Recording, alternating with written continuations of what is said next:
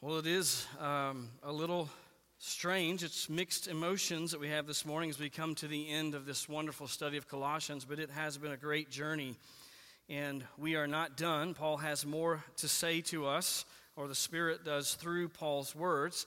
But just quickly, some of you have asked, where are we headed next? And so let me give you a preview of where I believe we are headed. Next week, I'm going to do a message on evangelism, as I promised a few weeks ago as we talked about that subject. And then it's my hope to launch into a short series on the Holy Spirit, the doctrine of the Holy Spirit. What is the biblical role and understanding of the Holy Spirit in the Christian life? Then we'll have a short Christmas series and hopefully get into the book of Hebrews after the first of the year. So a verse-by-verse study of Hebrews. So you can be praying about those things and preparing your own heart and mind. As you turn to Colossians chapter 4, I hope that you've had the opportunity at some point in your life to visit a church in a foreign country. And if you haven't had that opportunity, I hope that you will. By God's grace, I have been blessed to travel to several places on mission trips to see faithful believers around the world in different contexts with different languages and different cultures. And I always am blessed by my time with them, just to see how God is faithfully building His church across the world. And there's one particular experience that continues to be burned in my mind. It was my first cross-cultural experience in Kenya. Right after I graduated seminary, I had the privilege to go to Kenya on a mission trip. We were going around in local churches in rural areas across the Kenyan countryside to train local pastors. It was a wonderful time, but our first church that we went to, it was a couple-hour drive in this minivan across roads that are very loosely called roads with potholes, and by the end of the day, literally, you were sore all over from head to toe from driving on these roads. And we come up this mountaintop to this looked like a mountaintop, maybe a hillside, to this church that's built out of cement blocks with dirt floors, no air conditioning. And we get out of the van and begin to walk towards the church, and I'm captured by this sound, the sound that I can hear, and it's coming from the church. And so as we walk towards the church, we peek our head into the door, and there are about 30 children assembled there with a few adult leaders singing to the top of their lungs. And they're singing a song of welcome to us, that we're welcome in the name of the Lord. And then they begin to sing worship songs together in unison with harmony. These little beautiful children with no shoes, tattered clothes on these dirt floors with smiles from ear to ear, singing to us in the name of the Lord. And it was all I could take. I went out behind the church and found a quiet place and just wept before the Lord. I was overwhelmed. I was overwhelmed for a number of reasons, but the primary thing that overwhelmed me was the bigness of our God.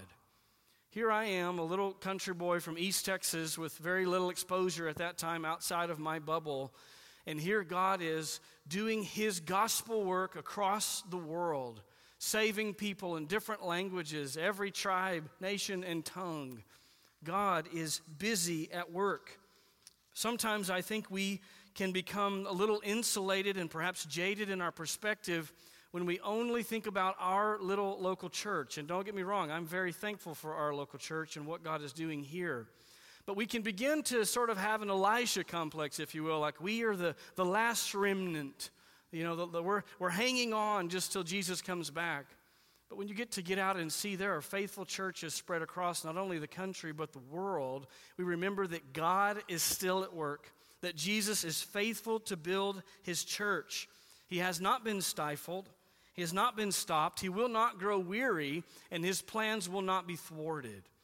And we're reminded of that as we look at the book of Colossians, because here is a man in the Apostle Paul who's sitting in a Roman prison cell, and yet he's thinking and praying about churches that are hundreds of miles away.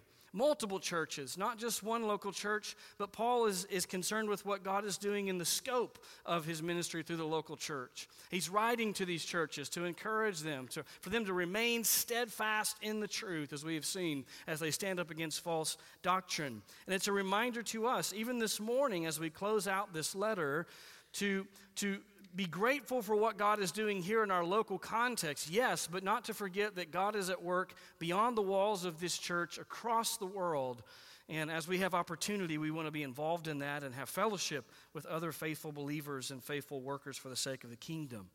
With that in mind, turn with me to chapter 4 again, and we're going to read the closing words of the Apostle Paul, as we've already read a few times now, beginning in verse 7 through verse 18. Colossians 4, verse 7, Paul writes, "As to all my affairs, Tychicus, our beloved brother and faithful servant and fellow bondservant in the Lord, will bring you information. For I've sent him to you for this very purpose, that you may know about our circumstances and that he may encourage your hearts. And with him, Onesimus, our faithful and beloved brother, who is one of your number. They will inform you about the whole situation here.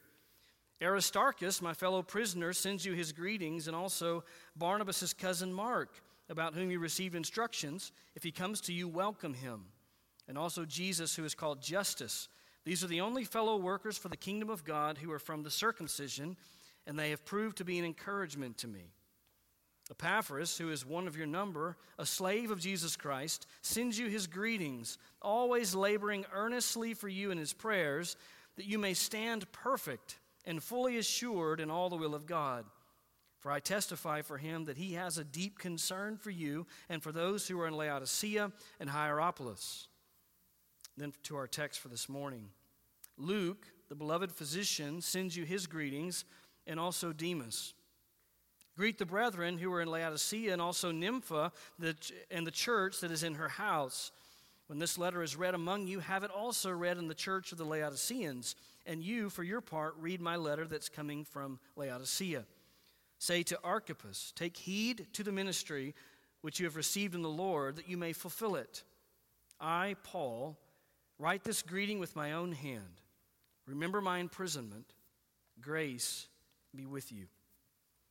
As Wade mentioned earlier, this is the theme that we've been unpacking from this last section in the letter to the Colossians, that our union with Christ produces a commitment to Christ, gospel service, and other believers. And we will see that yet again this morning. As we've already mentioned, this last section, beginning in verse 7, breaks down into 3 parts. We've looked at the first 2 parts. Part 1, we saw authorized messengers in verses 7 to 9, that God sent Tychicus and Onesimus to bring this letter to the Colossians and to encourage them. And then in part 2, we started in verse 10 with heartfelt greetings. And we've seen 2 different sets of greetings, and we'll see a third this morning. We saw greetings from Jewish brothers. Paul says that these men, Aristarchus, Mark, and Jesus Justus, were the only Jewish believers with him at that time, serving alongside him. And then we heard from Epaphras last week, beloved Epaphras, the one that likely planted the church there in Colossae. And he obviously has deep affection for them. And so he shares his greetings and his love for them and his prayers on their behalf. But now as we come to the close of this section, we'll see one more group of 2 individuals who send their greetings, and we'll learn some things from their lives and then move on to Paul's final instructions to the Colossians. So let's look at this third set of greetings from Gentile brothers. We've seen Jewish brothers, we've seen Epaphras, who is a Gentile, but he gets his own section there from Paul. And now 2 more Gentile brothers add their greetings to the others. There, back in your text, in verse 14, he begins with the name Luke. Luke. Now, Luke is a man in Scripture that most of us are probably fairly familiar with. As we look at the New Testament, it becomes clear that Luke was a very faithful Gentile man who was unwavering in his consistent friendship with Paul, but beyond that, in his consistent care for the ministry that Paul was involved in. Paul just gives one little description of this man here. He calls him the beloved physician. Obviously, we learn that Paul has great affection for him. He calls him beloved or beloved, but we also learn his occupation. Luke was a doctor. Now, that's a fact that most of us pick up from childhood, that Luke was a doctor, but you would think that's mentioned all over the place in Scripture, but as it turns out, this is the only text that tells us that he was a physician. It's here at the end of Colossians. Luke was a medical professional, which obviously would have been helpful to Paul, as Paul obviously traveled through remote areas from church to church. We know that he was beaten several times, shipwrecked at least once. He spent a night at sea. He needed a doctor, right? And so it was helpful to have this man. But I think if you asked Paul, the thing that was most encouraging about Luke was not necessarily his skills as a physician, but his committed faithfulness to the apostle himself and the ministry that Paul was involved in. We know that Luke was a gifted writer and researcher because we have his writings inspired by the Holy Spirit in our New Testament. Luke is the author of the Gospel of Luke, of course, and also the book of Acts. And so when you take those two books together just by volume, they take up a large percentage of our New Testament. We have those from the pen of Luke, inspired by the Holy Spirit. You know, it's interesting, though, with all that Luke wrote and how great a man he was, we actually have very little knowledge about the man himself. Instead, Luke seems to be that guy that's just always there behind the scenes, a constant friend, a constant companion, and a committed Christian. Everyone needs a Luke in their life. Just to understand how consistent Luke's presence was in Paul's ministry, all you have to do is read the book of Acts, and when you get past his first missionary journey and begin chapter 16, you'll notice the pronoun we starts to pop up. What that indicates is that the author was there with the other men seeing these things or experiencing these things, and the author, of course, is Luke. And when you look at that, you realize, starting with Paul's second missionary journey, Luke was there. Luke was faithful. He stood by Paul's side. He went with him everywhere he would go, ministering to him and to others. But perhaps the most telling passage in the New Testament about the faithfulness of this man, Luke, comes to us in Paul's final letter, in 2 Timothy. In 2 Timothy, we come to Paul's later years. He's Paul the aged. He's fought the good fight. He's run the race. And he sees now the finish line of death is in front of him. He knows that he will not escape this last imprisonment. And in 2 Timothy, we're told that he's asking Timothy to come to him to visit him, and he describes his circumstances in that process. Now, in Colossians, remember, we have a lot of men that are around the ministry of Paul, that are helping him. But in 2 Timothy chapter 4, verse 11, he says this: "Only Luke is with me." Only Luke is with me. Through it all, to the bitter end, it seems that Paul could always count on at least one man to be with him, and it was the beloved physician, Luke. I think we can take from that just a call to us as believers to be faithful to one another, to stand alongside one another in ministry as we serve together through the trials and tribulations of life. As persecution comes, may we stand together and be faithful as this beloved physician was to Paul. May we be faithful to one another. Now, very simply, Luke just sends his greetings. It says, Luke, the beloved physician, sends you his greetings. He adds his greetings to those of the other men. And now Paul mentions one final individual that is with him. It's a man named Demas. Demas. Of all the 8 ministry companions that Paul has mentioned so far, his words about Demas are the shortest. In fact, he doesn't really give any words about Demas. He just says, and also Demas. And because of that, we might be tempted to think that there's really not much for us to say about Demas, and we should just move on. But we, of course, have a gift that Paul and the other Christians at that time did not have. We have the rest of the New Testament. We have it here bound up for us on the pages of Scripture. You have it in your lap or on your phone. We praise God for that. And there are some other passages that mention this man Demas that give us helpful information about him. First of all, Demas is mentioned in the book of Philemon, which, if you've been with us, you know that makes sense. Philemon was written from the same prison cell. In fact, Tychicus probably brought that with Onesimus, that letter to Philemon, with this letter to the Colossians. So they were contemporary letters.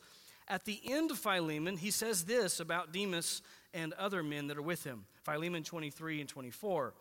He says, Epaphras, my fellow prisoner in Christ Jesus, greets you, as do Mark, Aristarchus, Demas, Luke, my fellow workers. Now, you'll recognize some of those names because we've been through them. But notice what I want you to see is the description that he gives of all of these men. He calls them my fellow workers. That is, at least at this time, at the time that Colossians and Philemon were written, this man Demas was a faithful man in the eyes of Paul. He was serving alongside Paul in his ministry. But unfortunately, that's not the end of the story for Demas.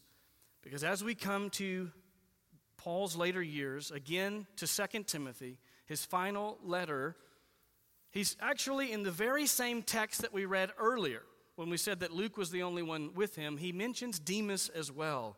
I intentionally skipped over that until now. But look back at 2 Timothy chapter 4, beginning in verse 9, and listen to what he says about Demas.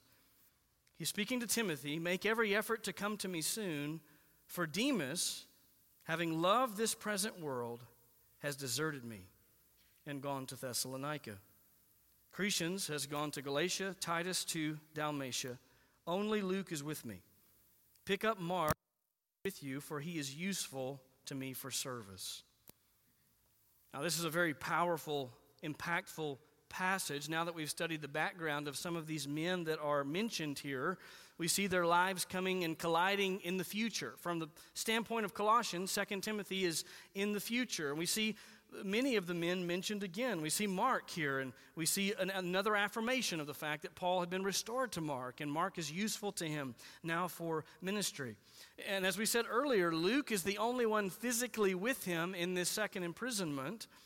But these other men that have gone out from him have gone out not in the sense of leaving him, but in the sense of being sent out. They are out ministering. They're out sharing the gospel or overseeing churches, all except one.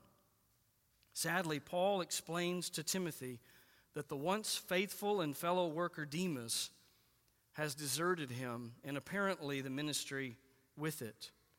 The reason that we come to that conclusion, that dire conclusion, is because of the description that Paul gives of the reason for Demas' departure.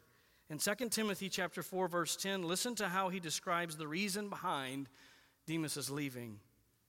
Demas, having loved this present world, has deserted me. Now, we're not told the specifics of how that manifested itself in Demas' life, but at some point, Demas weighed out the difficulties of ministry, the difficulties of persecution and staying alongside the Apostle Paul, and the comforts and perhaps the pleasures and ease of this temporal life, and he said, I'm done. I'm done with this. I'm going home. I don't want to follow this way anymore. Unlike Mark, as we mentioned, who came back, who was restored, this is the last mention of Demas. The Apostle John warns us of the danger of the love of the world. 1 John chapter 2, verses 15 to 17. He says, "Do not love the world, nor the things in the world. If anyone loves the world, the love of the Father is not in him. For all that it is in the world, the lust of the flesh, and the lust of the eyes, and the boastful pride of life, is not from the Father, but is from the world. The world is passing away, and also its lusts, but the one who does the will of God lives forever." Understand that to love this world in Scripture is more than just wanting a comfortable life. It involves that, certainly. But based on what John says and what Jesus will say, to love the world is to be captivated by the pleasures that this world offers. Jesus himself says this clearly in Mark chapter 8, beginning in verse 34. It says, "And he summoned the crowd with his disciples and said to them, 'If anyone wishes to come after me, he must deny himself and take up his cross and follow me. For whoever wishes to save his life will lose it, but whoever loses his life for my sake and the gospel's will save it. For what does it profit a man to gain the whole world and forfeit his soul? For what will a man give in exchange for his soul? For whoever is ashamed of me and my words in this adulterous and sinful generation, the Son of Man will also be ashamed of him when he comes in the glory of his Father with the holy angels.'" And here, really, we have the heart of the gospel message. This is why it's so important for us as Christians when we share the gospel to share the full gospel, the complete gospel, the unfiltered gospel. The gospel message is not simply an invitation to come to Jesus and add him to your already okay life. It's also not an invitation to come to Jesus to make your life more comfortable or more enjoyable. According to Jesus in Mark chapter 8, the gospel is a line in the sand. It is an echo of the words of Joshua to the people of Israel when he said, "Choose you this day whom you will serve." To come to Jesus, based on the words of Jesus, is to die. It is to die to the love of self, to the love of sin, to the love of the pleasures of this temporal fallen world, and to say that Jesus is better. He's better than them all. He is the treasure hidden within the field. He is the pearl of great price. And anything and everything that I have to sacrifice to be his and to follow him, it's gone. It is absolutely true that the gospel is a gospel of grace in which we are powerless to earn our way to God. But that does not negate the fact that it is very costly to be a true disciple of Jesus Christ. Jesus himself said, "Count the cost. Before you follow me, count the cost." Like a wise builder, make sure that he can afford to finish the project before he starts. Make sure that you understand the cost that you will pay to follow me. Historically, in the United States, especially in the South, to identify with Jesus Christ has been a positive virtue for the most part. So much so that unbelievers were willing to take up the label of Christian to gain financial or political gain. But friends, I think you're aware that those days are rapidly behind us. They are growing smaller and smaller in our rearview mirror. We're quickly joining the ranks of our brothers and sisters throughout church history for whom to be called Christian came with shame and hatred and persecution. And as real persecution becomes an increasing reality in our daily lives, we will find ourselves in the shoes of Demas, having to choose between the suffering and the inconvenience and the shame that comes with following Jesus Christ, or the potential prosperity and comfort and pleasure that could come with denying him. More than ever, we need Christians who understand the true gospel and who are committed to the true gospel and who proclaim the true gospel. The gospel that begins with the message that we are all sinners who've abandoned God. We've rebelled against God, that we are rightfully condemned before God. And not only that, but we are powerless to bring ourselves back to God. We're powerless to make ourselves right in his eyes. And therefore we are in desperate need, the Bible says, of someone else to rescue us. We need a Savior. We need someone to bring us out of this predicament of which there is no way out on our own. The Bible says that person is Jesus Christ, that he is the righteous one, that he is worthy. He lived the perfect life and sacrificed that life on the cross to pay for the wrath of God against the sins of his people. And then he rose again on the third day, proving that he is who he said he was. And he says to all people everywhere, if you are willing to repent and believe the gospel, turning away from self and sin and the pleasures of the world to follow Jesus, the Bible says you will be saved.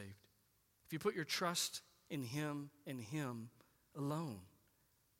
That is the gospel. Demas, it seems, chose the pleasures and comforts of this passing world over the glory of Christ. Friend, will you make the same eternal mistake? Or will you trust the words of Jesus when he said, "For whoever wishes to save his life will lose it, but whoever loses his life for my sake and the gospel's will find it." I pray that you will heed the words of Christ and find rescue for your soul that's so wonderfully available in him. Now, before we move on to the third and final part of Paul's closing remarks, there's one more truth that we need to mention that comes to light as we think about Demas and this situation of him leaving Paul. We need to understand that we should not be surprised when at times those who have been a part of the church and seem to be genuine in their faith walk away. In fact, we know from Scripture that we should not even be surprised when some who are leaders in the church and appear to be faithful followers of Christ walk away. After all, Demas could not have had a better mentor. Other than the 12 disciples under Jesus, I think we would all say if we had to choose someone else, we'd choose Paul to sit under, to learn from, to watch, to be mentored by. That's who Demas had as an example, as a teacher. And yet he fell away. So very quickly, let me answer this question that may be in your mind. How do we explain Demas? How do we explain those that are a part of the church for a time, perhaps even in leadership, high-profile positions, who then walk away? Have they lost their salvation, we might ask? The Bible says very clearly they have not lost their salvation, but instead have evidenced that they were never truly saved to begin with. This comes to us again from the pen of the Apostle John. John says in 1 John chapter 2, beginning in verse 17, "The world is passing away, and also its lusts, but the one who does the will of God lives forever. Children, it is the last hour. And just as you heard that Antichrist is coming, even now many Antichrists have appeared, and from this we know that it's the last hour." Now listen to verse 19. "They went out from us, but they were not really of us. For if they had been of us, they would have remained with us. But they went out so that it would be shown that they are all not of us."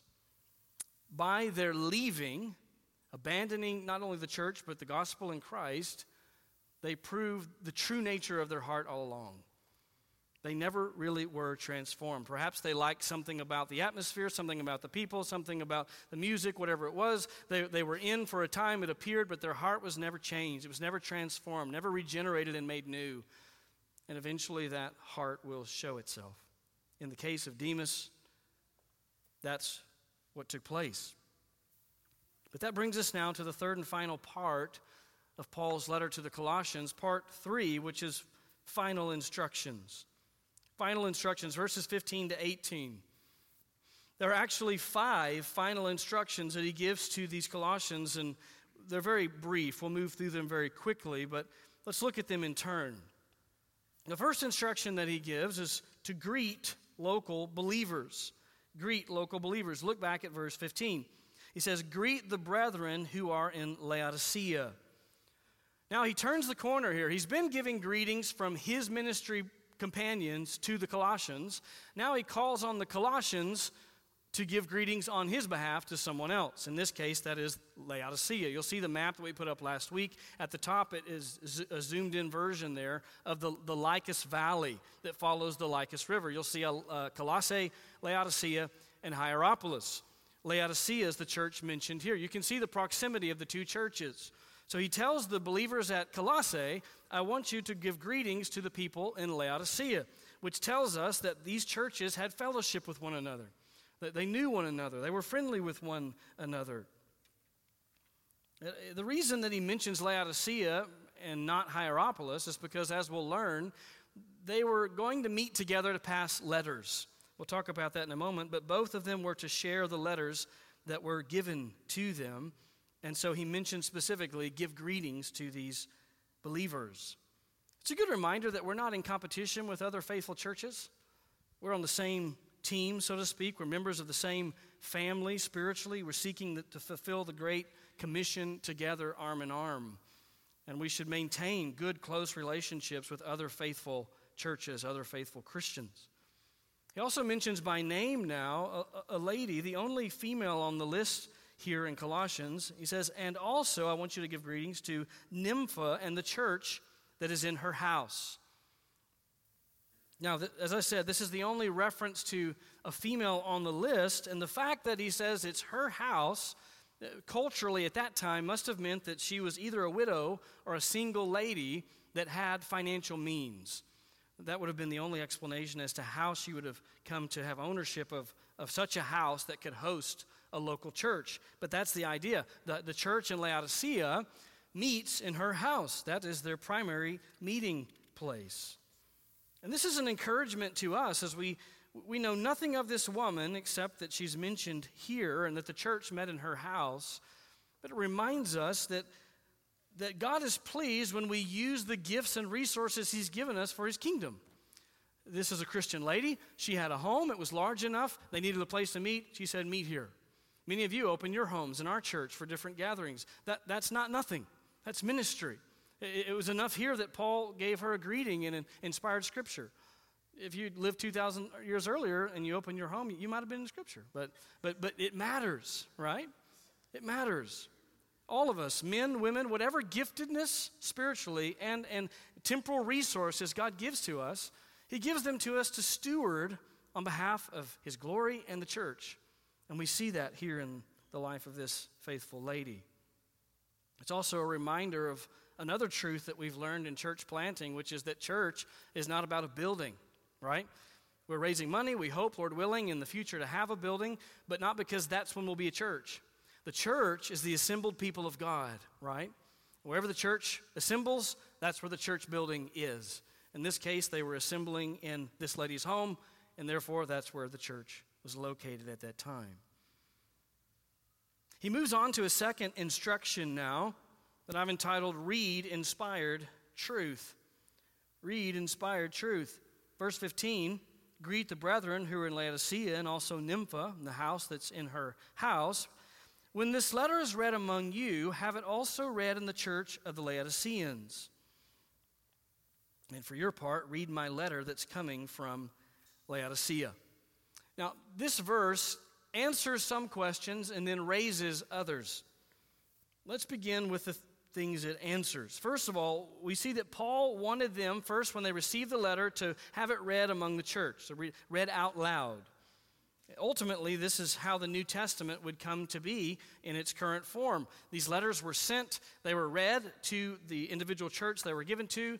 Typically, they would make a copy of the letter and then pass copies of the letter on to other local churches. We see that Paul's actually encouraging that to take place here.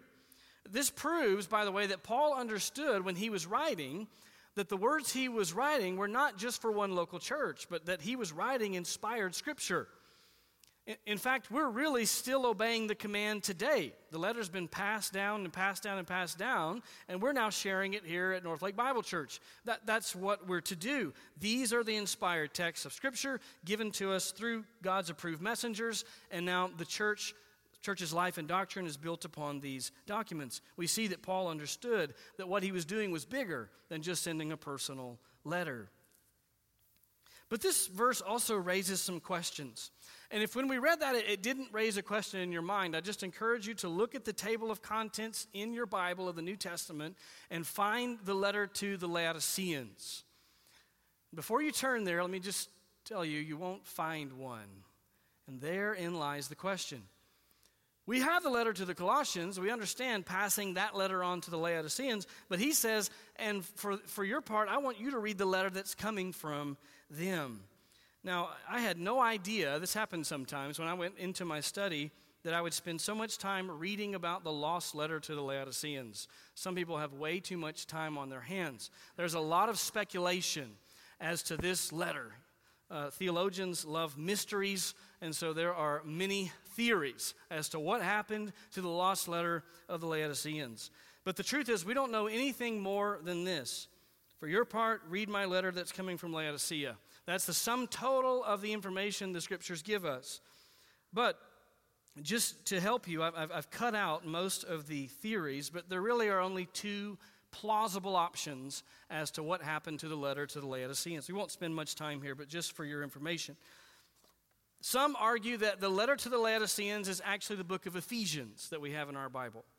That argument's built on the fact that in the earliest manuscripts of Ephesians, there is no reference listed as far as the words to the Ephesians seem to have been added later by a scribe and then copied over and over again. So it could have been that the letter originally came to the Ephesians but was written as a circular letter that was meant to be passed from church to church.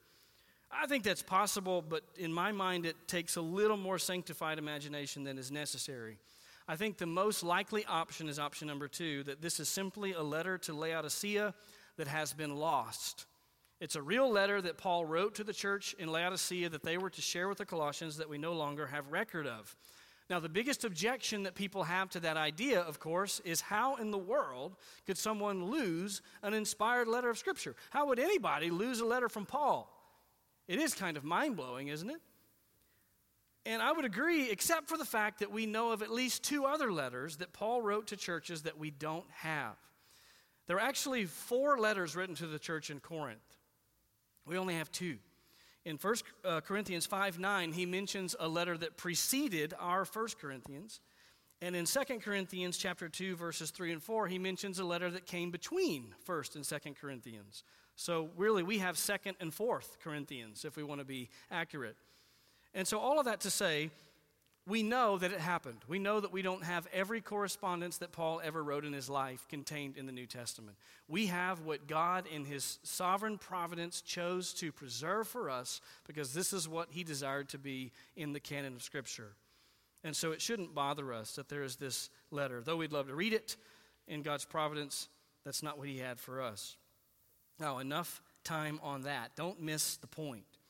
The takeaway is that these local churches were in fellowship with one another. They obviously knew one another. And that Paul, again, saw his ministry not as defined within the confines of one local church, but to all the churches. And that the churches were to all take part in reading the inspired letters that God was having him write. That brings us now to a third instruction. Encourage faithful ministry. Encourage faithful ministry. He says in verse 17, say to Archippus, take heed to the ministry which you have received in the Lord, that you may fulfill it. Now, we can't say too much about this man Archippus because we don't have a lot of information about him. The only other mention of him is in Philemon, verses 1 and 2, in the introduction to that letter. And some have speculated because of what's said there that perhaps he was the son of Philemon. If you look at Philemon, the first 2 verses, he says, Paul, a prisoner of Christ Jesus, and Timothy, our brother, to Philemon, our beloved brother and fellow worker, and to Apphia, our sister, and to Archippus, our fellow soldier, and to the church in your house. Now, there was obviously another house church meeting in this home, and because he mentions this lady Apphia and Archippus as also being household members of Philemon, some have speculated that perhaps Apphia was Philemon's wife and Archippus his son. That could be the case, but it's very difficult for us to say. What we can say is that obviously by calling him a fellow soldier in Philemon verse 2, we see that this was a faithful man. And in Colossians, the idea that he's been given this ministry by God, though we don't know what the ministry was because Paul doesn't specify, is important as well. But really, the important aspect of this is the fact that Paul is telling the local church to be the one to come alongside this man and encourage him in his ministry. It may have been that Archippus was acting as the pastor of the church there now that Epaphras had moved on. We can't say that for sure, but some believe that to be the case. But we can be sure of the fact that it was the responsibility of the congregation to come around him and to encourage him to fulfill his ministry. We're not to read this as Paul getting on to this man, but rather trying to embolden him and encourage him to continue on, to persevere, to be diligent, to take heed to this ministry. It's a reminder to us that the members of the local church are to come around the leaders in their local church, to be a joy to them, to encourage them, to pray for them. In so doing, they make the role of the leadership a joy, as God intends for it to be. The writer of Hebrews hits on this idea in Hebrews 13:17. He says, obey your leaders and submit to them, for they keep watch over your souls as those who will give an account. And then he says, let them do this with joy and not with grief, for this would be unprofitable for you. And so from both of these passages combined, we have this idea that this is normal in the life of the church to encourage one another and for the members of the church to come alongside and encourage the leaders of the church to fulfill with diligence the ministry that God has given. Now, I mention that because I believe it's in the text, not because I believe it's lacking in our church. Let me be clear. This church is extremely encouraging, supportive, and I love and appreciate each one of you. So I'm not asking for cards and pies and all those things. So, but I am very, very grateful for you, and I know I feel your love for me as well. That brings us to a fourth instruction. Paul says, pray with remembrance. Pray with remembrance. He writes in verse 18, I, Paul, write this greeting with my own hand. Let's stop there for a moment. Now, you may not be aware of this, but it was common practice in that day to have what theologians call an amanuensis. Basically, that's a fancy word for someone that wrote as you dictated. Okay, they were scribes. And that's how Paul's letters were written. Paul would dictate the letter, and someone with really good handwriting that perhaps was trained formally as a scribe would write it in script that was small, that was legible. Because remember, writing utensils were not just readily available in Paul's day, and so when you did have a scroll, you wanted to maximize that scroll. Similarly to how when we type, the print comes out nice and clear and much smaller than perhaps we would write with our own free hand. That's the idea here. And so Paul uses a scribe. We know in this case that Timothy was that scribe because at the beginning of the letter he mentions that it's coming from him and Timothy. Now, there is a danger that comes with that, right? Just as if we sent a letter that we wrote on a computer and it was all in print from the computer itself, anyone could write that letter and say that it was from Paul. So, what they did at that time is at the end of the letter, the true author of the letter that was dictating it would write some kind of greeting in their own hand. And so there would be this obvious change. In fact, the whole conspiracy theory about Paul losing his eyesight at the end of his life is probably a misunderstanding of this very fact. When he says, see with what large letters I write, it's because in comparison to the scribe, his handwriting was probably much larger. And that's the idea. But it would have been very obvious. And so as churches passed around these letters, they would have been able to compare the writing at the end of the letter and see it's genuinely from the Apostle Paul. That's why he says, I write this greeting with my own hand. That's a way of saying, this is the way I write. This is my actual handwriting. But what's really more important is what he actually says. What is it that he writes with his own hand? And he says two short but powerful things. He gives a request and then a benediction or a blessing. Let's look at the request here. He says, remember my imprisonment. Remember my imprisonment. Literally, Paul says, remember my bonds or my chains. And so picture Paul as he takes the pen now in hand to write these simple words at the end. He does so with his wrists chained. And so he says, remember my bonds. Remember my imprisonment for the Lord. And of course, we've already seen that the primary prayer request he had for his imprisonment is that God would use it for the advancement of the gospel. And so this is just a short little reminder. Don't forget to pray for me and for the ministry. But then he closes with one final instruction. Persevere in grace. Persevere in grace. The final words of Colossians echo the opening words of Colossians. Grace be with you.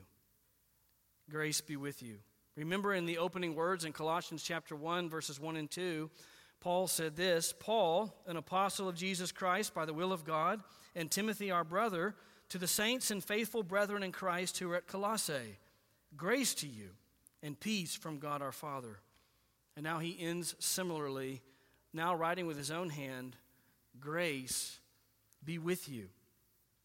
It's really easy for us to miss the impact of those words. Especially if you're a student of the New Testament, and you read the New Testament a lot, particularly with Paul, you get used to that ending. Grace be with you. It seems like, sincerely Paul is the way we take that. But there's so much more to this than just well wishes and polite niceties at the end of a letter. There's rich theological meaning in what Paul says. Don't forget that the word grace means the unmerited favor of God given to those who have earned his wrath. The unmerited favor of God given to those who have earned his wrath. And we most often think about the grace of God in connection with our justification. At the point of salvation, when we are regenerated and made new and declared righteous in the courtroom of God, so to speak, we think of grace then. And we should, because that is completely an act of grace. But Paul says not grace has been with you, grace be with you in the present tense. You see, there is a reminder here to all believers that we not only begin with grace, but we continue and we finish for eternity with grace. Justification comes by grace. Sanctification is continually accomplished by grace. And one day our glorification for all eternity will be accomplished by grace. And so it's a reminder to us that we desperately need the grace of God, not just to save us, but to be with us every moment of every day.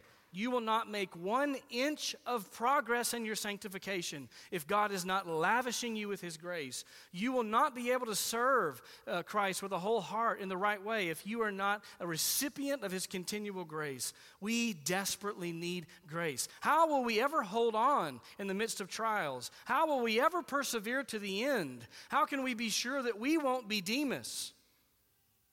Grace. Marvelous grace. And so you see, it's fitting for Paul to say, grace be with you. He reminds them, this is what you need. You need the grace of God just as much today as you did when you began in faith. William Hendrickson writes, it is this grace is God's favor in Christ to the undeserving, transforming their hearts and lives and leading them on to glory. That's this word grace. So there's no greater blessing that Paul could have left them with. If you want a benediction that's short and sweet, this is a good one. Grace be with you. It's difficult to wrap up the impact of a letter like this from the Apostle Paul that we've spent a couple of years working our way through. But let's take a few moments now and just think through the implications of these short and simple words at the end of Colossians. And we'll do as we have done over the last couple of weeks and end by asking ourselves a few questions. Number one, are we unwavering in our perseverance? Are we unwavering in our perseverance? I want to draw your mind back to the contrast between this man Luke and this man Demas. It's appropriate for us to be called again to stay the course. Don't give up. Come what may. Remain faithful to the end, to Christ and to Christ's followers, to the people of this church and to the ministry of the Great Commission. Don't be tempted by the comforts and pleasures of this life. Don't be tempted by the hardships of this life to turn away. Stay the course. Jesus is worthy. He is better. Life is short. Eternity with Him will be long and sweet. May that be ever before us. Secondly, are we generous with our resources? Are we generous with our resources? We're reminded of this lady that was generous with what she had, opening her home, using the resources God had given so the church could be there in Laodicea. We're encouraged by her example to be lavish with the spiritual gifts God gives us, with the talents He gives us, and with the resources that He gives us. Whatever gifts God has given you in this life, are you stewarding them well for His glory? And then thirdly, are we walking in God's grace? Are we walking in God's grace? Let me ask you, how aware are you on a daily basis of your need of grace? Not past tense, present tense. For example, does it show up in your prayer life? When you call out to God, are you recognizing your need of His grace? Does it show up in the attribute of humility? As you serve, as you live life, as you seek to do what will please the Lord, is there humility there? That's a fruit of understanding our need for grace. When we recognize our dependence on God's grace, we won't strive for Him in our own strength, but on our knees, begging for His power, for His strength to sustain us. It is true that we're to give our maximum effort towards serving Christ, but the Bible is also clear the only reason that will have any effect is because of the grace of God.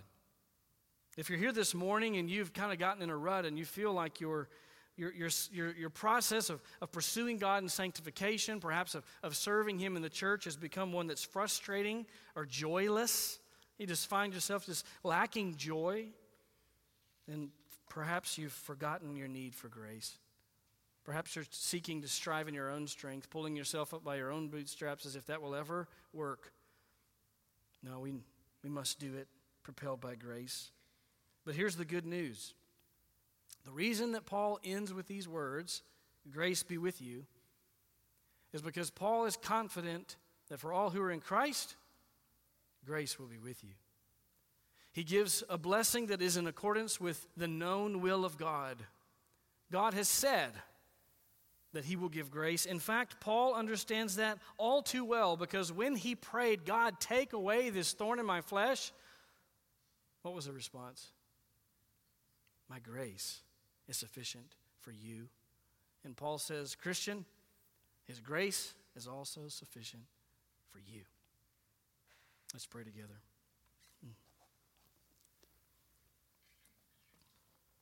Lord Jesus, what a wonderful letter. What a wonderful couple of years we've had just basking in these glorious truths. The all-sufficiency of Christ.